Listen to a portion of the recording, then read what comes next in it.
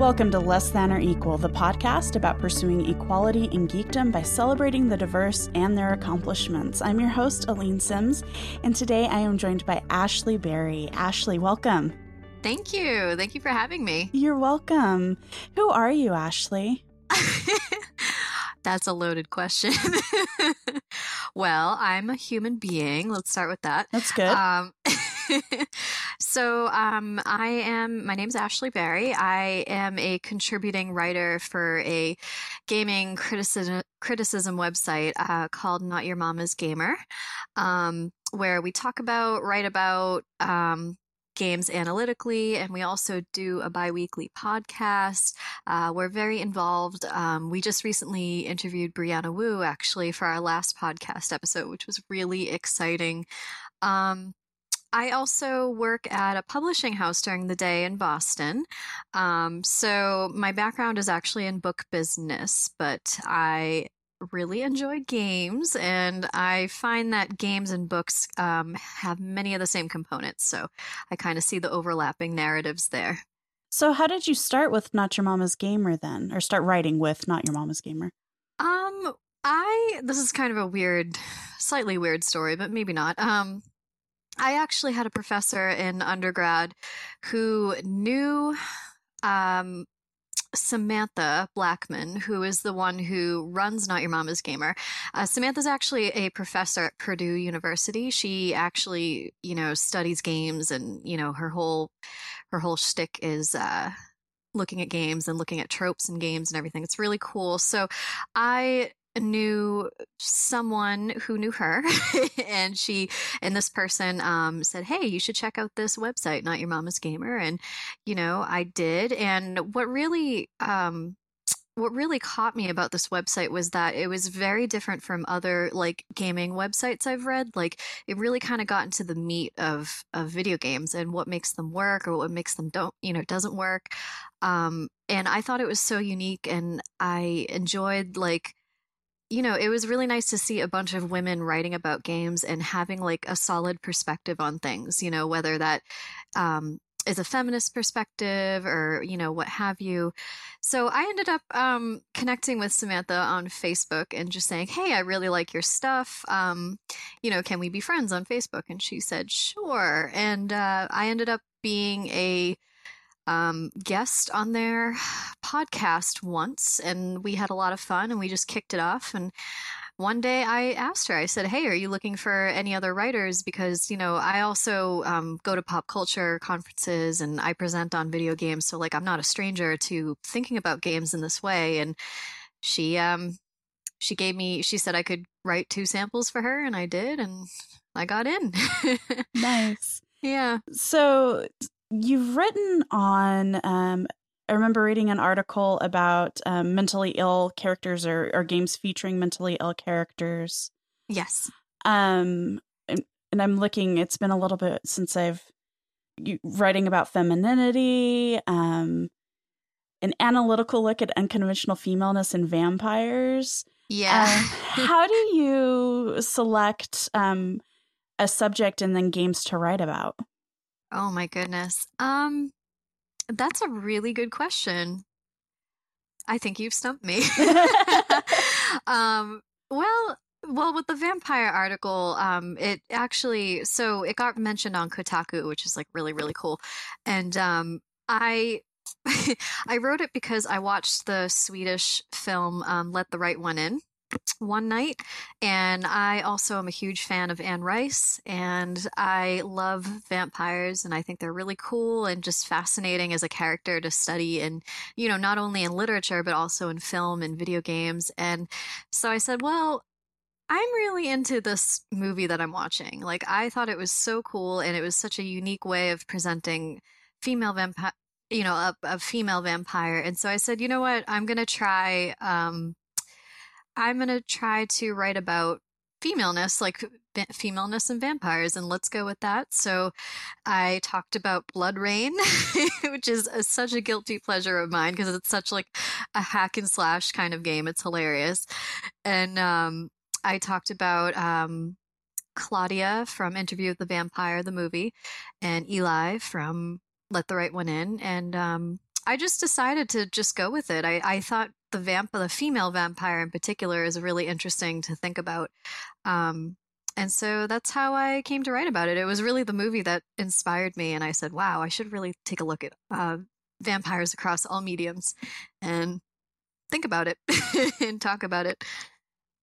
Interesting. And then what about the article on mental illness, which I thought was really interesting, how you went through Neverending Nightmares and kind of evaluated it and evaluated how it treated the protagonist from a standpoint of like he's someone who has mental illness.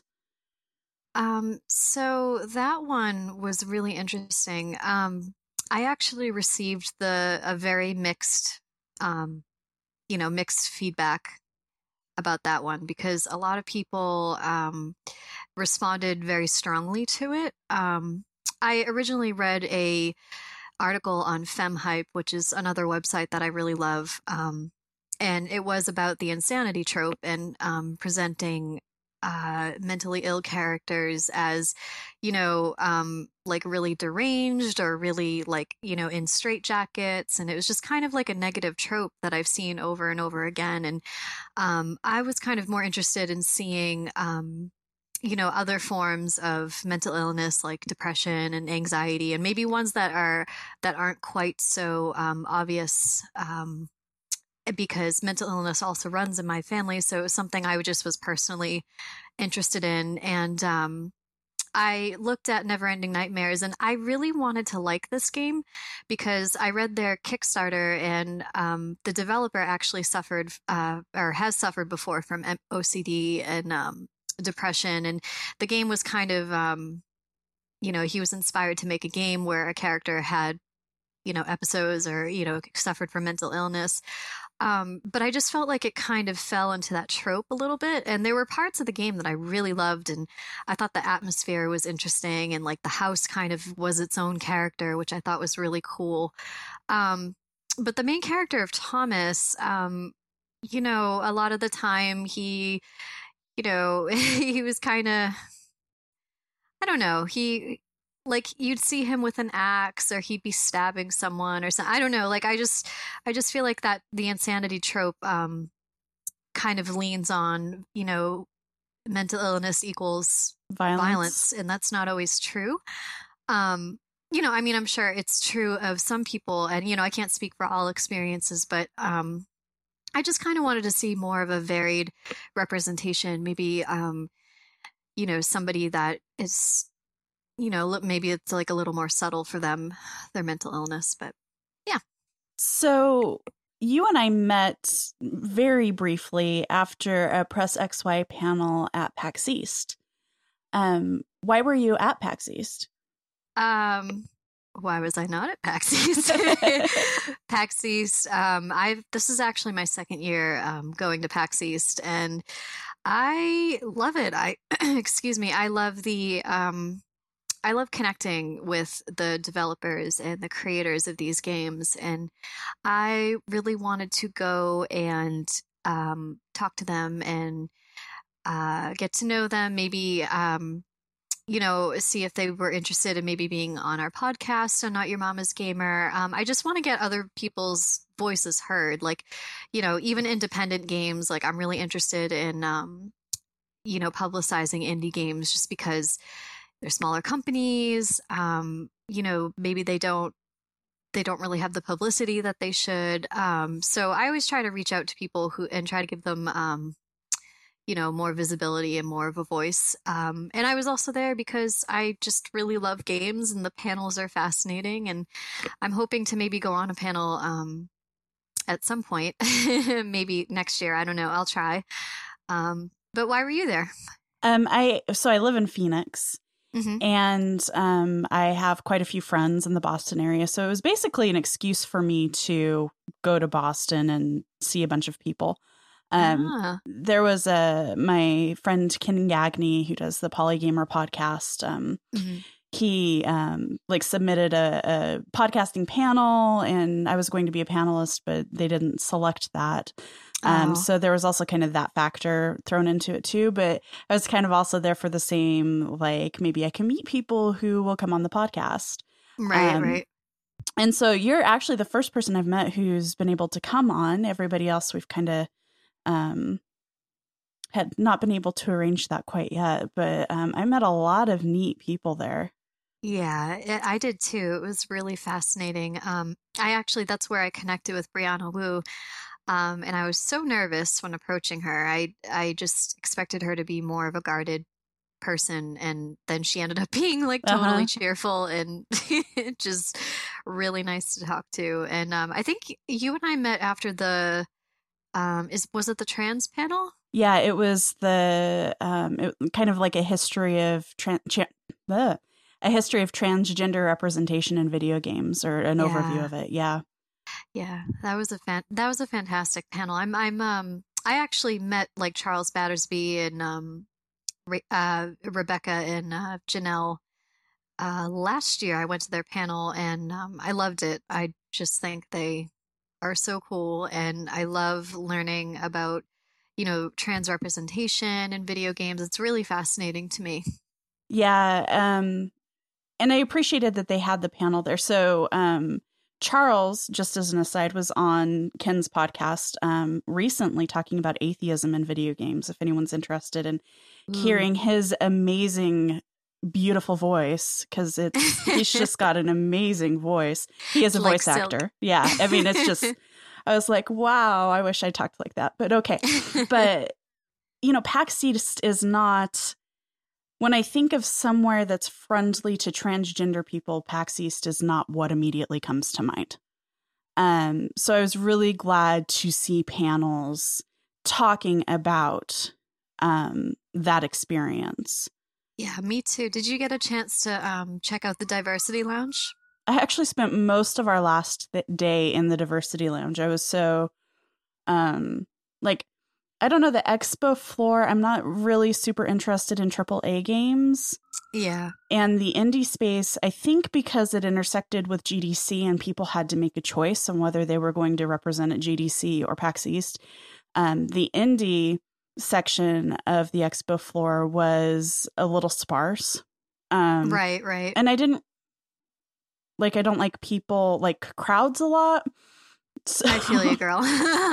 so like, I'm not a great candidate to go to PAX East, apparently. But so yeah, we my husband and my friend Sam and I just kind of hung out in the Diversity Lounge most of Sunday, and like had people like texting me and DMing me on Twitter, like past guest Anna McGill, who's a games writer, was like, okay, I have some free time, and I'm like, meet me in the Diversity Lounge. So it was kind of nice. Like, I had people coming up and talking to me, but it was a really, really neat space. They had a publisher who focuses on graphic novels featuring LGBTQ protagonists. hmm I actually bought a comic from there. I did too. I bought Bold Riley. Did you see that one at all? I don't know. I was so overwhelmed by the choices.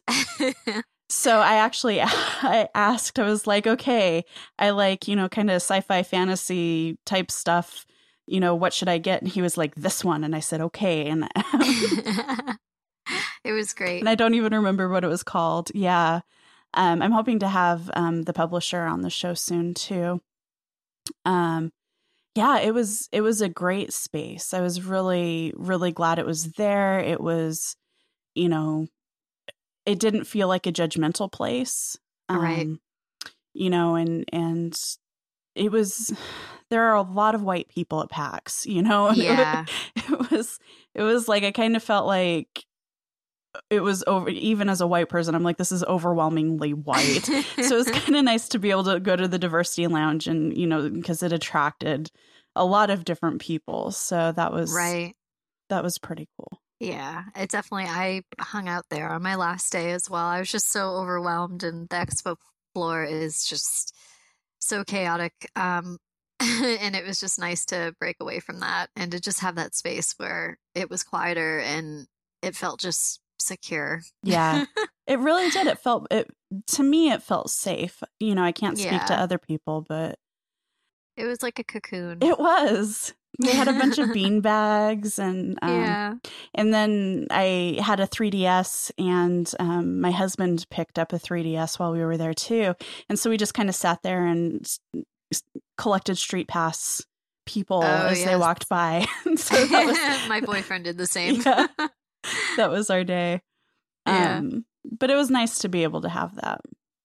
Definitely. And then we went out. We rented a car and went out and had dinner with Steve Lubitz and his family. And oh, nice! Yeah, he's so nice. Yeah, he's good. He gave us a few shout outs on Twitter he really enjoys Not Your Mama's Gamer. So I was like, yay! And he's really sweet. Yeah, he's good. I'm hoping to have him back on soon too. Yeah. Yeah. So, what other, you said that you go to different conventions. What others do you go to? Oh, I just have gone to various like pop culture conferences. So not necessarily conventions per se. They're kind of more I don't know, academic. I don't know. I guess that's how you would describe them. Actually, a couple of weeks ago, I went to actually, was it a couple of weeks ago? It was last month, the beginning of last month. Time, it escapes me. Me too, yeah. I actually went down to New Orleans to present on BioShock, actually, about the Little Sisters. And it was, oh God, the acronym is crazy. It's PCA ACA, and I'm going to look that up for you.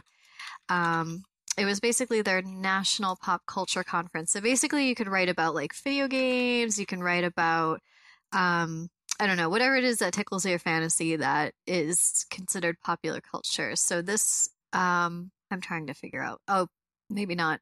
Okay. Well, anyway, it's called PCA ACA. I don't remember what it all stands for, but oh wait, Popular Culture Association, American Culture Association. It's such a mouthful. It is.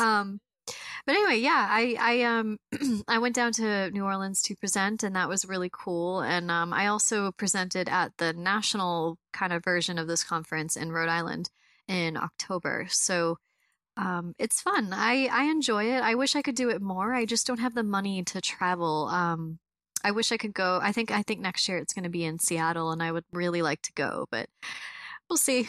I don't know. This sounds like such a neat conference, though. It is. I'm looking at their mission statement right now.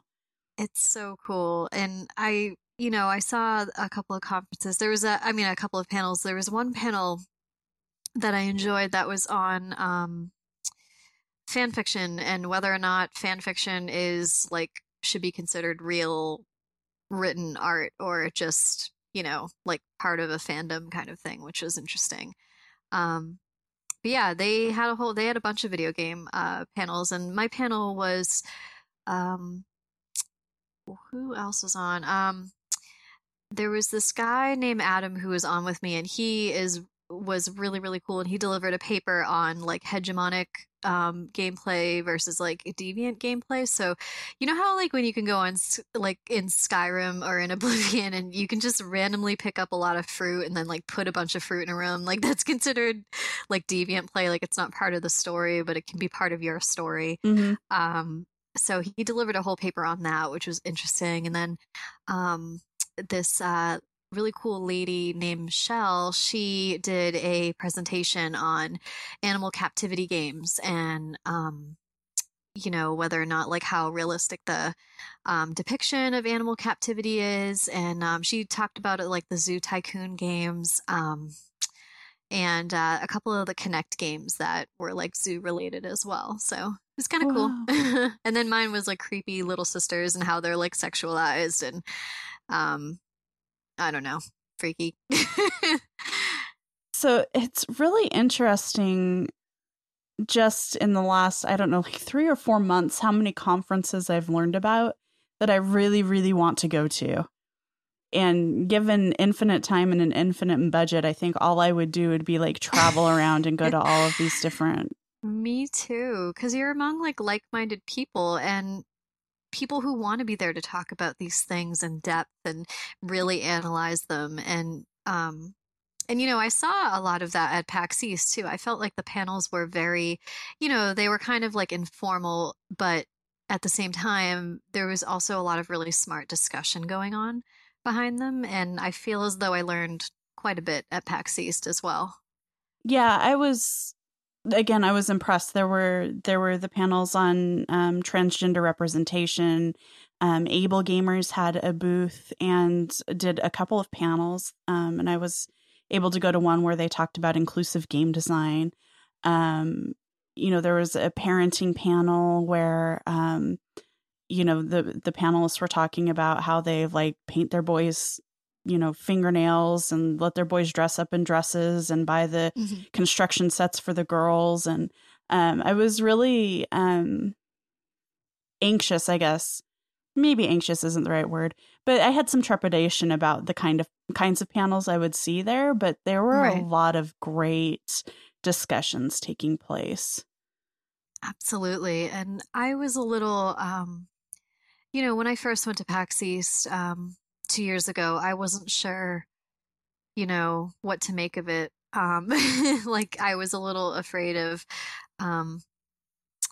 I don't know. I cosplayed one day as like Catwoman from Arkham City. Or it was just this cheap little like random costume that I bought, and I was like a little afraid of dressing up one day and going, and just because I didn't want to like be harassed or anything. But I actually wasn't harassed at all. I actually had a really positive experience, and this time I didn't cosplay at all. I just, I'm like you. I don't do crowds, and I don't really want a lot of attention, so I just kind of disappear. And I was also there to like network, and I don't think anyone would judge me if I came up to them in like a cat costume and was like, "Hey, I write for the site. Right. I'm also dressed up as a cat." Whatever. I really like games. Yeah.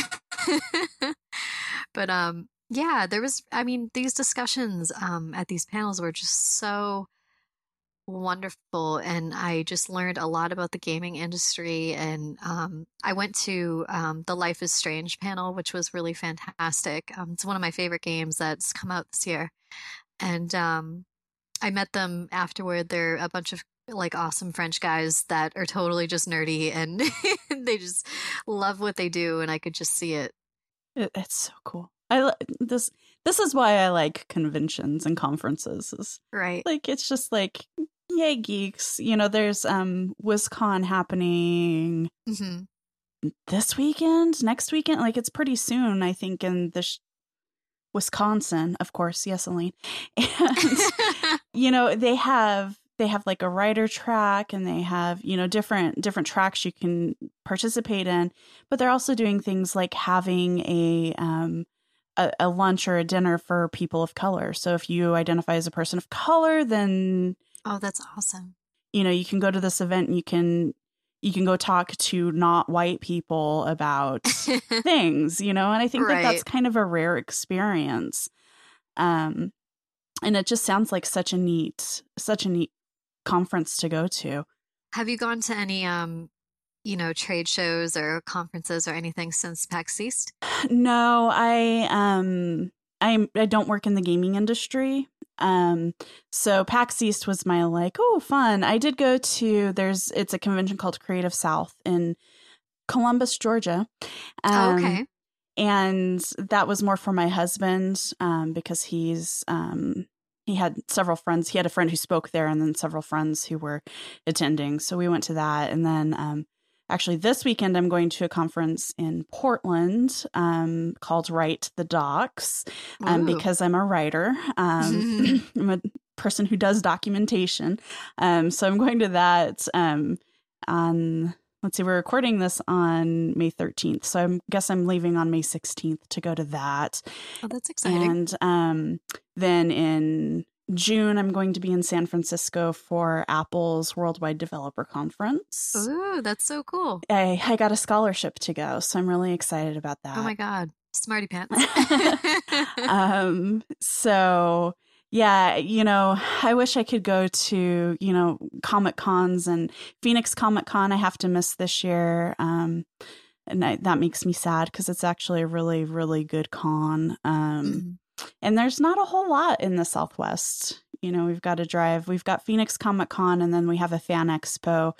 But then we've got like San Diego Comic Con, which is a 6-hour drive, or, you know, Oh, like wow. Denver or Salt Lake or whatever. And it's just, there's not a lot nearby.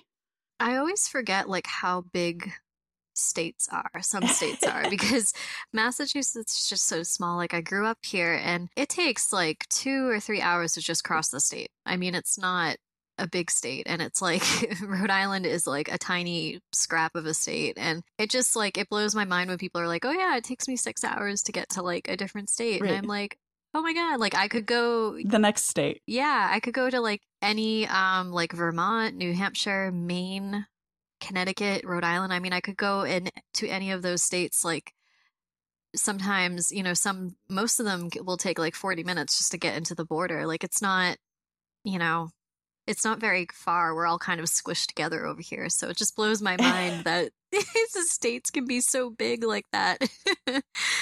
It's just not something I'm used to. So I grew up in the West, and I actually spent a month in Massachusetts for work. And it was a thing where we'd collect medical records from doctors' offices. Mm-hmm. And so at one point I was staying in Worcester. You pronounced it correctly. And I had to drive to Fall River like 2 or 3 days a week. Oh, that's far. And like for some reason the route took me through Providence, Rhode Island. What? And I just did what the GPS told me to do. But I was like, this is really weird. You know, I'm from big square states, and I'm not used to how all of this fits together. Yeah, it's weird. We're all very close and like nudging elbows with each other. Like if states had elbows, all our elbows would be touching. Yeah, it's interesting. We're just, yeah, it's, you know, like going back to what we were saying about, you know, like the people that go to, you know, PAX East and these other shows. I feel like, especially in light of everything that's going on with like Gamergate and everything, I just feel like people who aren't too, you know, into the gaming culture or into the gaming community kind of like have this perception of like it being a really hostile environment and a culture and a community. And I mean, personally, I don't think it's all that hostile. I mean, yes, Gamergate that's not okay, and it's never okay to bully anybody or, you know, do anything like that. But honestly, I met some of my best friends through gaming, and it has a really special place for me. And I think it has a lot of, you know, a special place for people in Gamergate too, but it's just really interesting. Like I always had a really positive experience both years when I went to PAX East, and there's always kind of this feeling of like togetherness or something. Like I could like turn to somebody and be like, oh, haha, that game, right? And they would totally get it and just respond to me. And like, I just felt like the community was really positive there, especially at PAX East. And even like meeting you after the trans panel, like I just totally, like when I saw, I think I overheard you talking about your podcast, and I was like, ooh, tell me more. And I just totally, like, usually I'm a pretty shy and, well, not shy, but I'm a pretty quiet person, and I'm not really one to initiate. But in a space like that where I'm among people who share my hobby and my passion and my love for everything games, I just felt totally open and like, you know, very confident that I could just approach mostly anybody at PAX East and get some kind of positive response. I don't know if you kind of experienced the same kind of thing. Oh yeah, I totally did. Well, and I think where the hostility comes in, you know, I think frequently when you're in a space like that, it's, you know, everybody's excited and everybody's on their best behavior. Yeah. And everybody is like broad sweeping, you know. I do know that, you know, I had a couple of friends who had some moments where they overheard some conversations or were with a group of like a friend and then some acquaintances. And there were some things said that kind of when that shield was dropped, yeah, you know, I had friends who felt uncomfortable with some of the things that were said. Mm-hmm. And I think that's an example of really the problem that we're faced with right now, is that it's not the big overt like meanness and biases that are the issue. It's, for the most part, it's like the unconscious biases that people have Right. that are the issue, and the little slip ups that happen that make people uncomfortable. Right. Exactly. So I think when you're lucky enough to find a group of like-minded people, you don't encounter it in gaming so much, I don't think. Right. The trick is filtering out those people who do have those unconscious biases, I guess.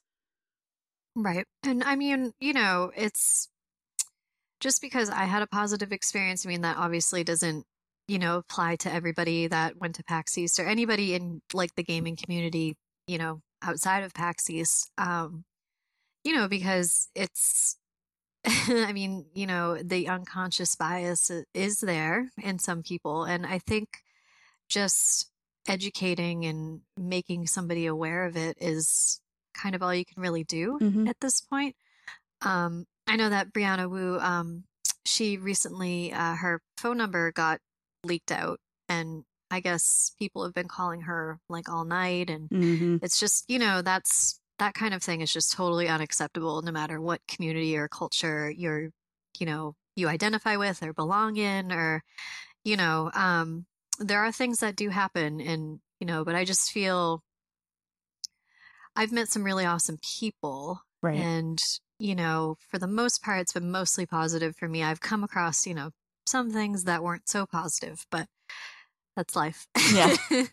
Yeah, and like you said, I really don't. I don't think it's most people. I think that Gamergate is a small minority, a small Yeah, vocal hostile minority of people. right. And I think that those unconscious biases we do encounter a lot of the time can be corrected by just saying, "Oh, hey, did you ever stop to think about what that means?" Or, Right, right. and Or how that would mean to somebody else, or, right. it's just being self-aware and aware of others and how they might interpret it or, react to it. Yeah. Yeah, and I think that the people that I have friends and people that or people who I admire greatly and who I love, who every once in a while something comes out of their mouth and I have to look at them sideways, and and they do the same thing to me. Every once in a while I say something, they're like, "Did you really just listen to yourself?" And I'm like, "Oh crap." I need to reevaluate the way I think about that or what that statement really means. I really appreciate when people call you out, not like just flat out call you out, but call you out in a way that is respectful and smart. Mhm. Um, I don't mind being called out, on certain things. Like I grew up white middle class, the whole privilege thing, Mhm.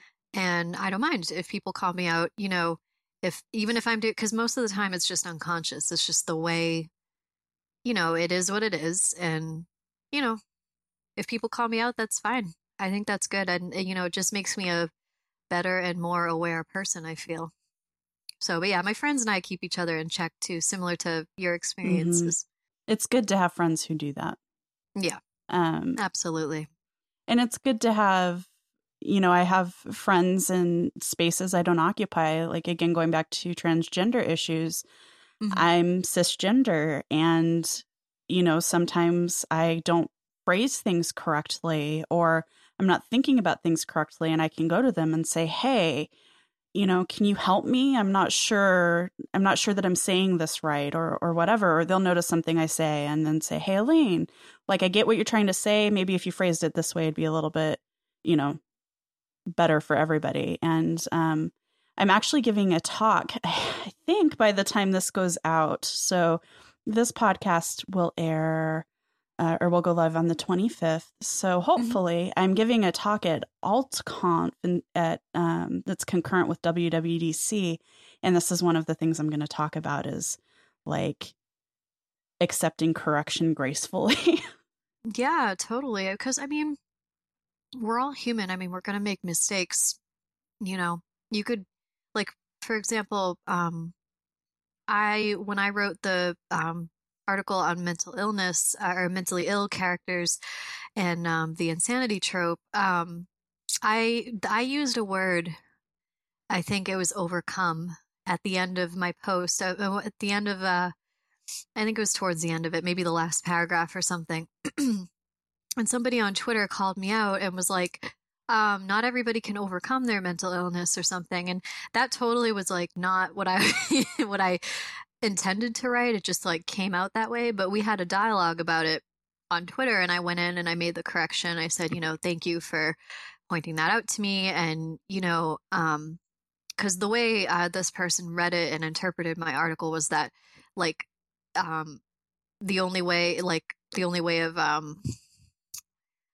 a mentally ill character can get better or can be reflected in a more positive light is if they overcome it. And I didn't realize the way that sounded at the time. And so when this person pointed that out and was like, not everybody can overcome it, like a lot of people can't. Mm-hmm. And I totally got that. And I was, I felt really bad. I was like, oh my God, like I am totally sorry. And,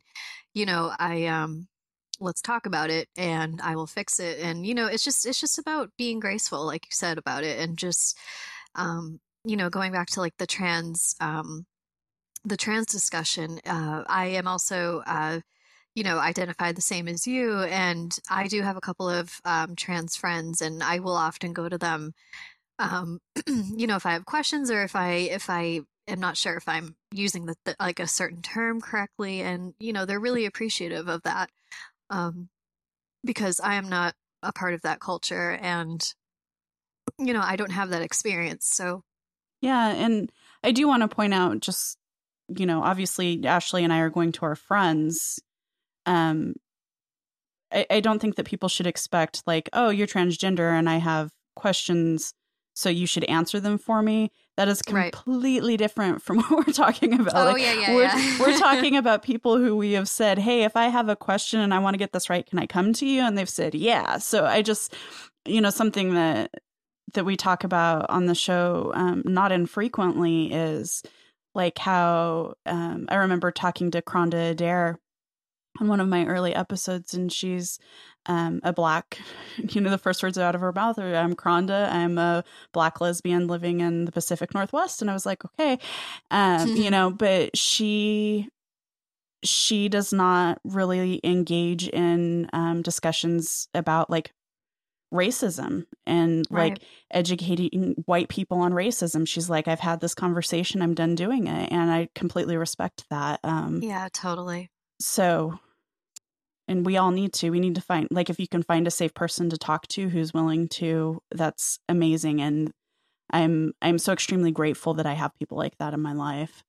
Me too. I just want to reiterate that, it's totally okay to ask somebody who you feel safe around, or if you're friendly with, like Aileen and I have, trans friends and all that. But, yeah, you shouldn't expect like just approach somebody and just like demand or expect answers or anything like that. It's just like, I don't know.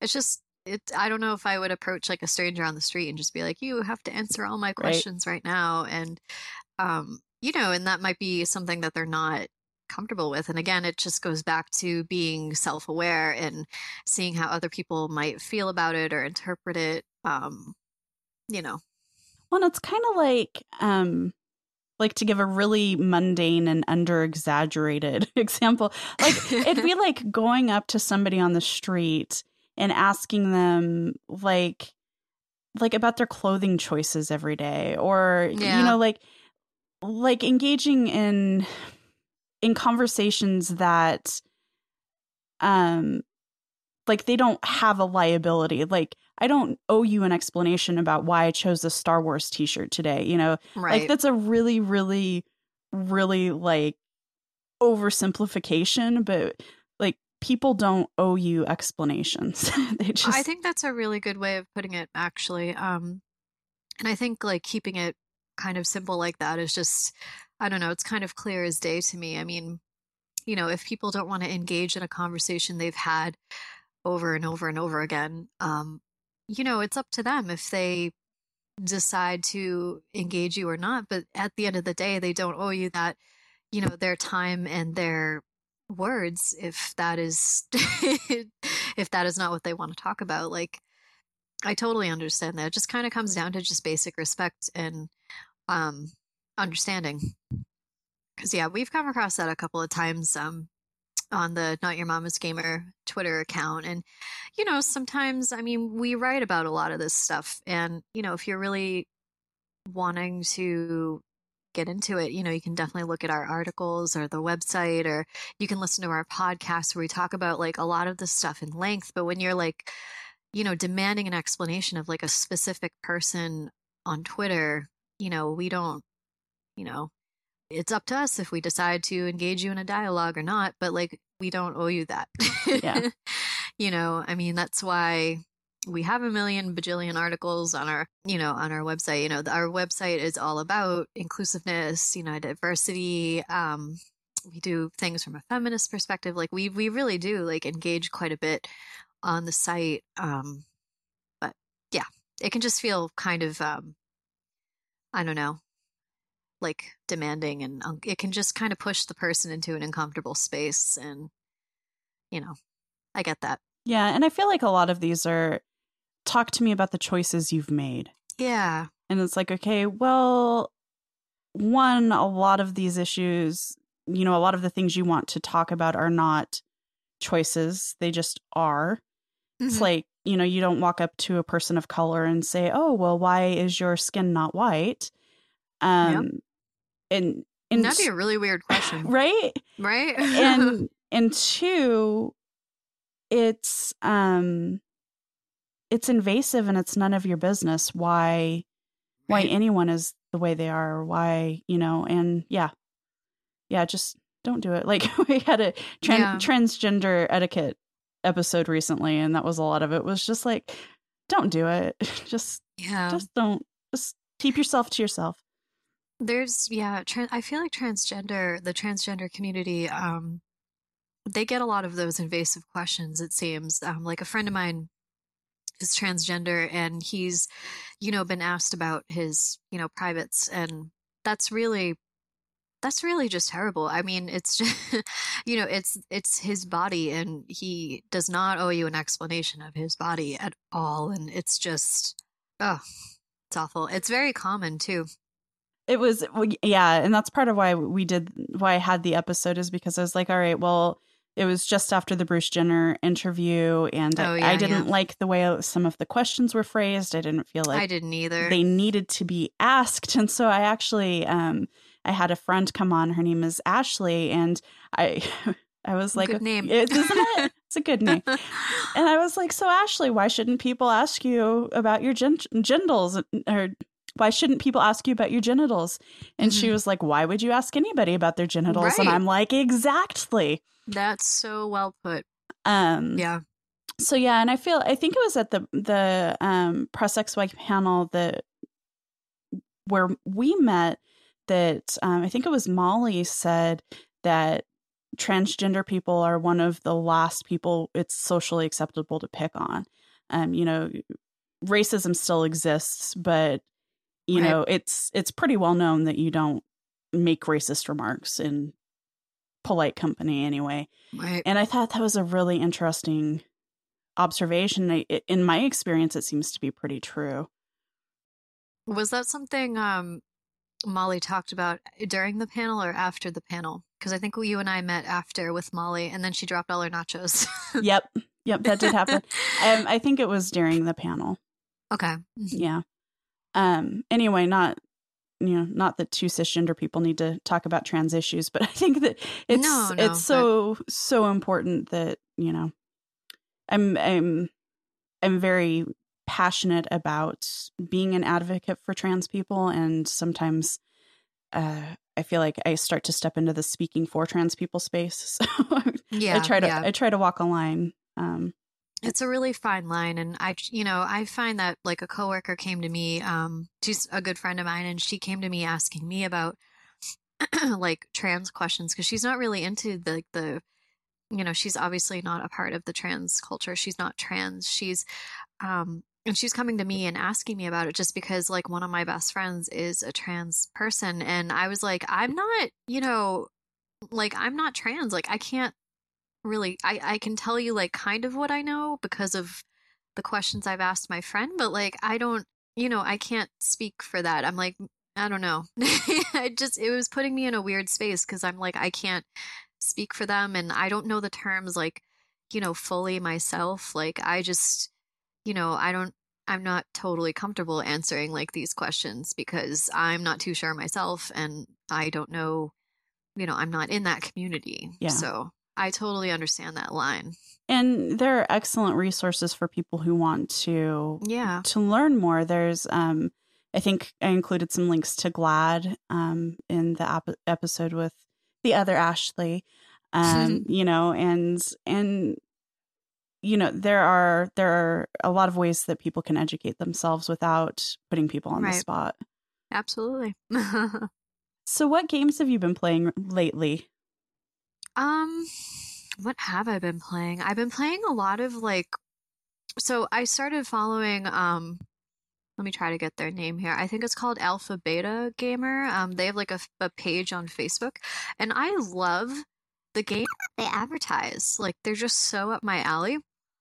And so I've been playing I actually played this game recently called Hotel Remorse, and it's like a 10-minute demo, and it is scary as hell. It's basically a college project, but it's a really ambitious college project. I think it's by some guy from Ireland. I tweeted him because I was like, "Oh my God, your game scared the crap out of me." And it's a really ambitious college project, and there's not a lot of games set in hotels anymore.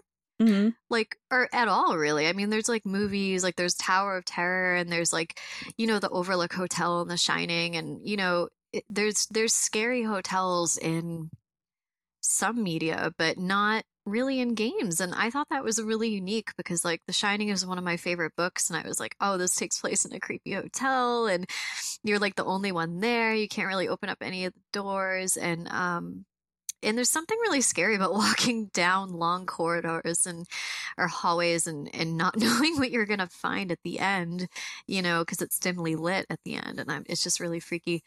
I've also been playing. I've been playing this game on my iPhone called Lifeline, and it's basically like you're texting a stranded astronaut back and forth. I've heard about that. Yeah, it's really good. It's like a text-based game. So basically, you talk to this college student slash intern that was like on this, I don't know, he was on this like vessel, this space vessel, and it ended up crashing. And of course, like the intern was the only one that survived. And he's like, I'm not equipped with all the skills necessary because I'm just an intern and I need a supervisor at all time. And he's really funny. And so basically, he contacts you and you're like his only link to communication, and he's very reliant on you, and you kind of, he describes his journey, and a lot of the action happens like off screen. Like he'll go away for a couple of hours, then he'll come back and he'll be like, oh, I found this thing, and what should I do with it? And you get like two different choices to pick, and it's kind of like almost kind of like Mass Effect where you get to pick the dialogue option, but it's really good. And I think I also tweeted the developer of that because I think he's a Telltale writer as well.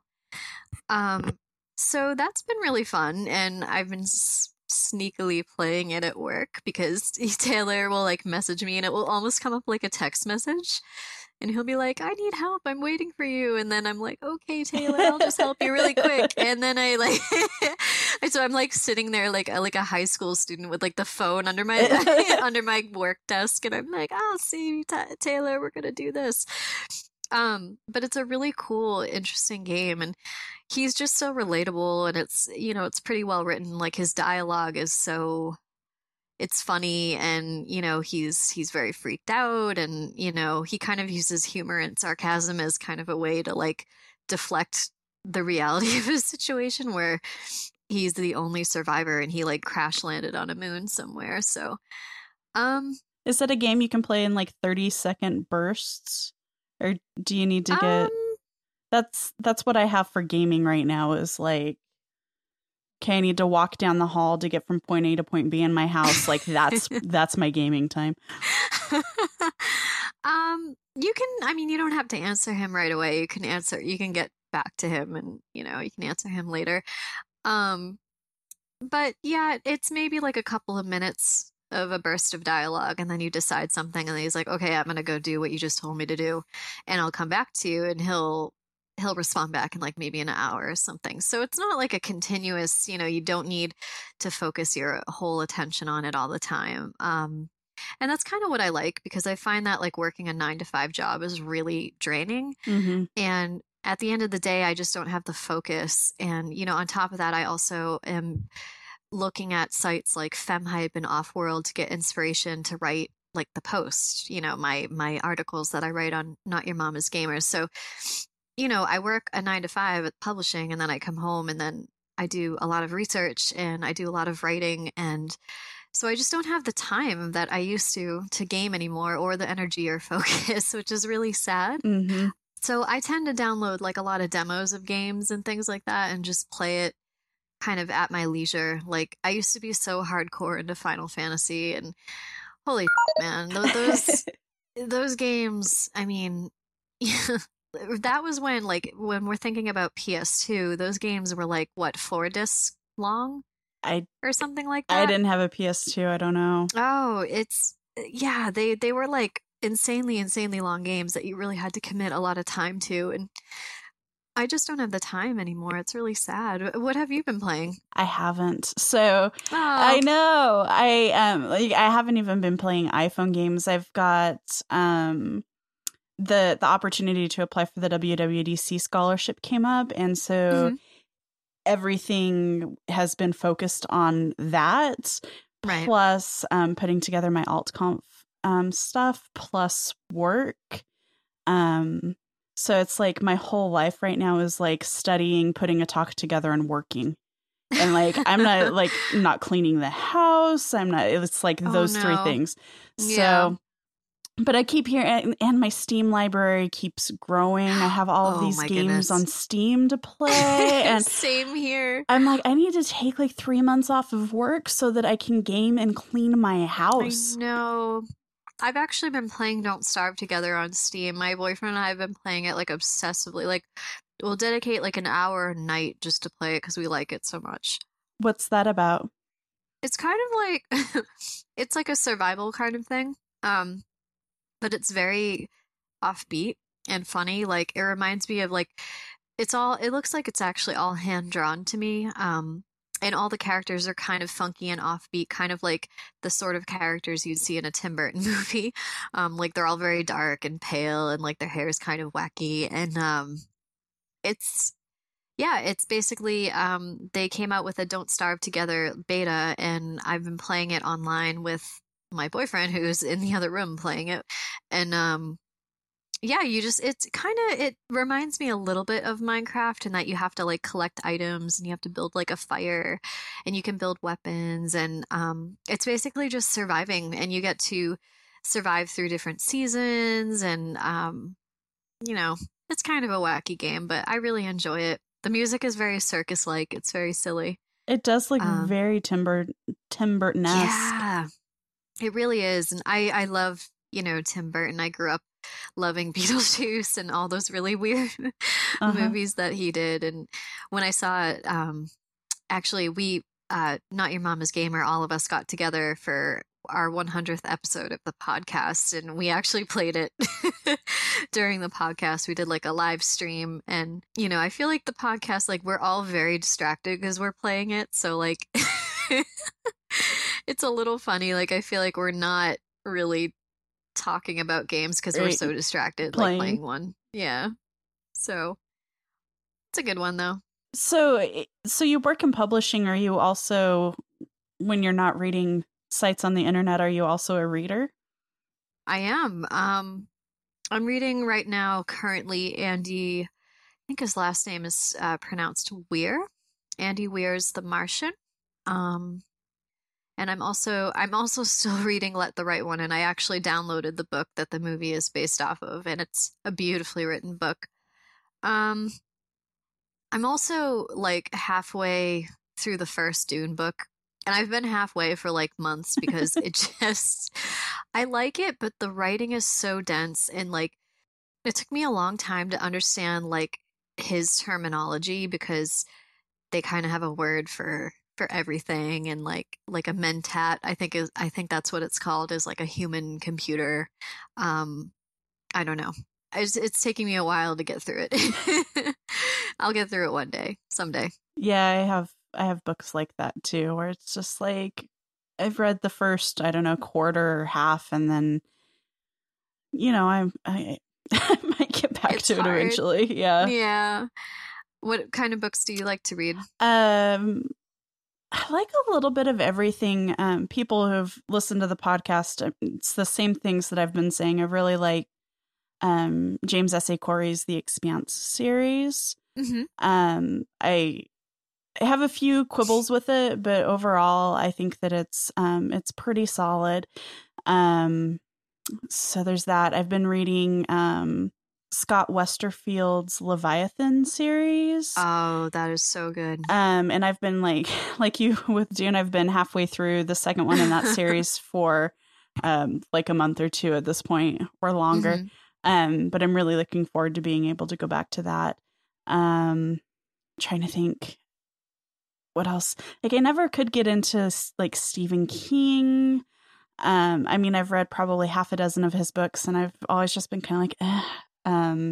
I really like Neil Gaiman, Me American too. Gods, Ocean at the End of the Lane. Um, what else? Neverwhere, Good Omens. Like, I think those are all really good books.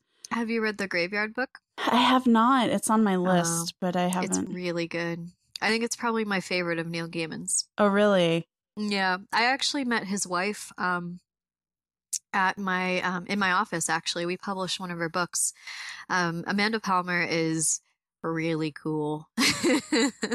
And it makes so much sense that the two of them are together. They're just like totally quirky, Mm-hmm. artistic kind of couple. Yeah. So, Amanda effing Palmer. Yeah, she's mhm. she's an interesting. I don't like her music.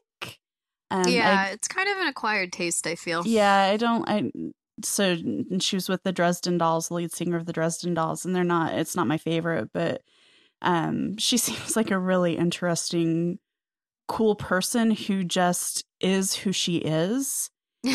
That's so true. And if you don't like it, that's okay. Like, if you're vocal about it, she'll like maybe give you a few choice words about it, and otherwise, like I don't know. I just really admire because I'm such a self-conscious person. Like Hmm. I admire the people who are just boldly themselves. Yeah, and she's like the boldest of them all. Yeah. She's very cool. I don't know, she's just a really genuine person. Like I asked her a couple of questions and she kept referring to Neil Gaiman as Neil and I was like, "Oh my goodness. Like this is insane." But really cool and it just makes you realize that they're just regular people and they feel the same kind of, kinds of things that we do and I don't know, it was a really humbling experience. That sounds like so much fun, though. Yeah. Uh, She sang us a song and oh my God, her voice sailed through the whole office because she was so loud and this girl had no microphone and I was like, "Oh my God. She's so loud but so great." She I can see that. Yeah. Well, and she was a street performer. I guess she didn't. She wasn't a vocal street performer, though. I was going to say she had to learn Yeah, how to she was project silent. her voice, but yeah, it was all about silent interactions. So, She has I mean she's from Massachusetts, so she has a lot of like, her street performance took place in Harvard Square.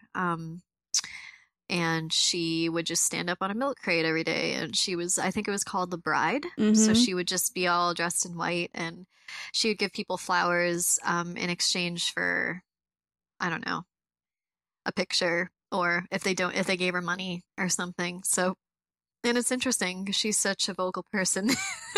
Yeah, she actually has a TED Talk about it. And I think it was called The Art of Asking. Like her book is titled The Art of Asking. Yeah. Yeah, so I'll put a link to that in the show notes too. So Ashley, how can people find you? So everybody can find, well, you can find me at my Twitter handle at abarry, spelled Barry 4099. You can also follow Not Your Mama's Gamer at NYM Gamer, and that's their Twitter handle. And our website is kind of weird. It is called Not Your Mama's Gamer, but it actually starts with www.samanthablackman.net/notyourmamasgamer. But if you just type it in Google, it will pop up. I do that a lot. Yeah. So, yep, that's how you find us. That's how you find me. So. And you can find the show on Twitter at Less Than or Equal. If you have feedback, suggestions for guests, or would like to be a guest, please go to lessthanOrEqual.com and fill out the contact form. If you have a few minutes, I'd really appreciate it if you'd leave a review on iTunes or even just a star rating. We also have a Patreon, which you can find at patreon.com/Aline. Thanks so much for listening. Until next time on an internet near you, I'm Aline Sims for Less Than or Equal.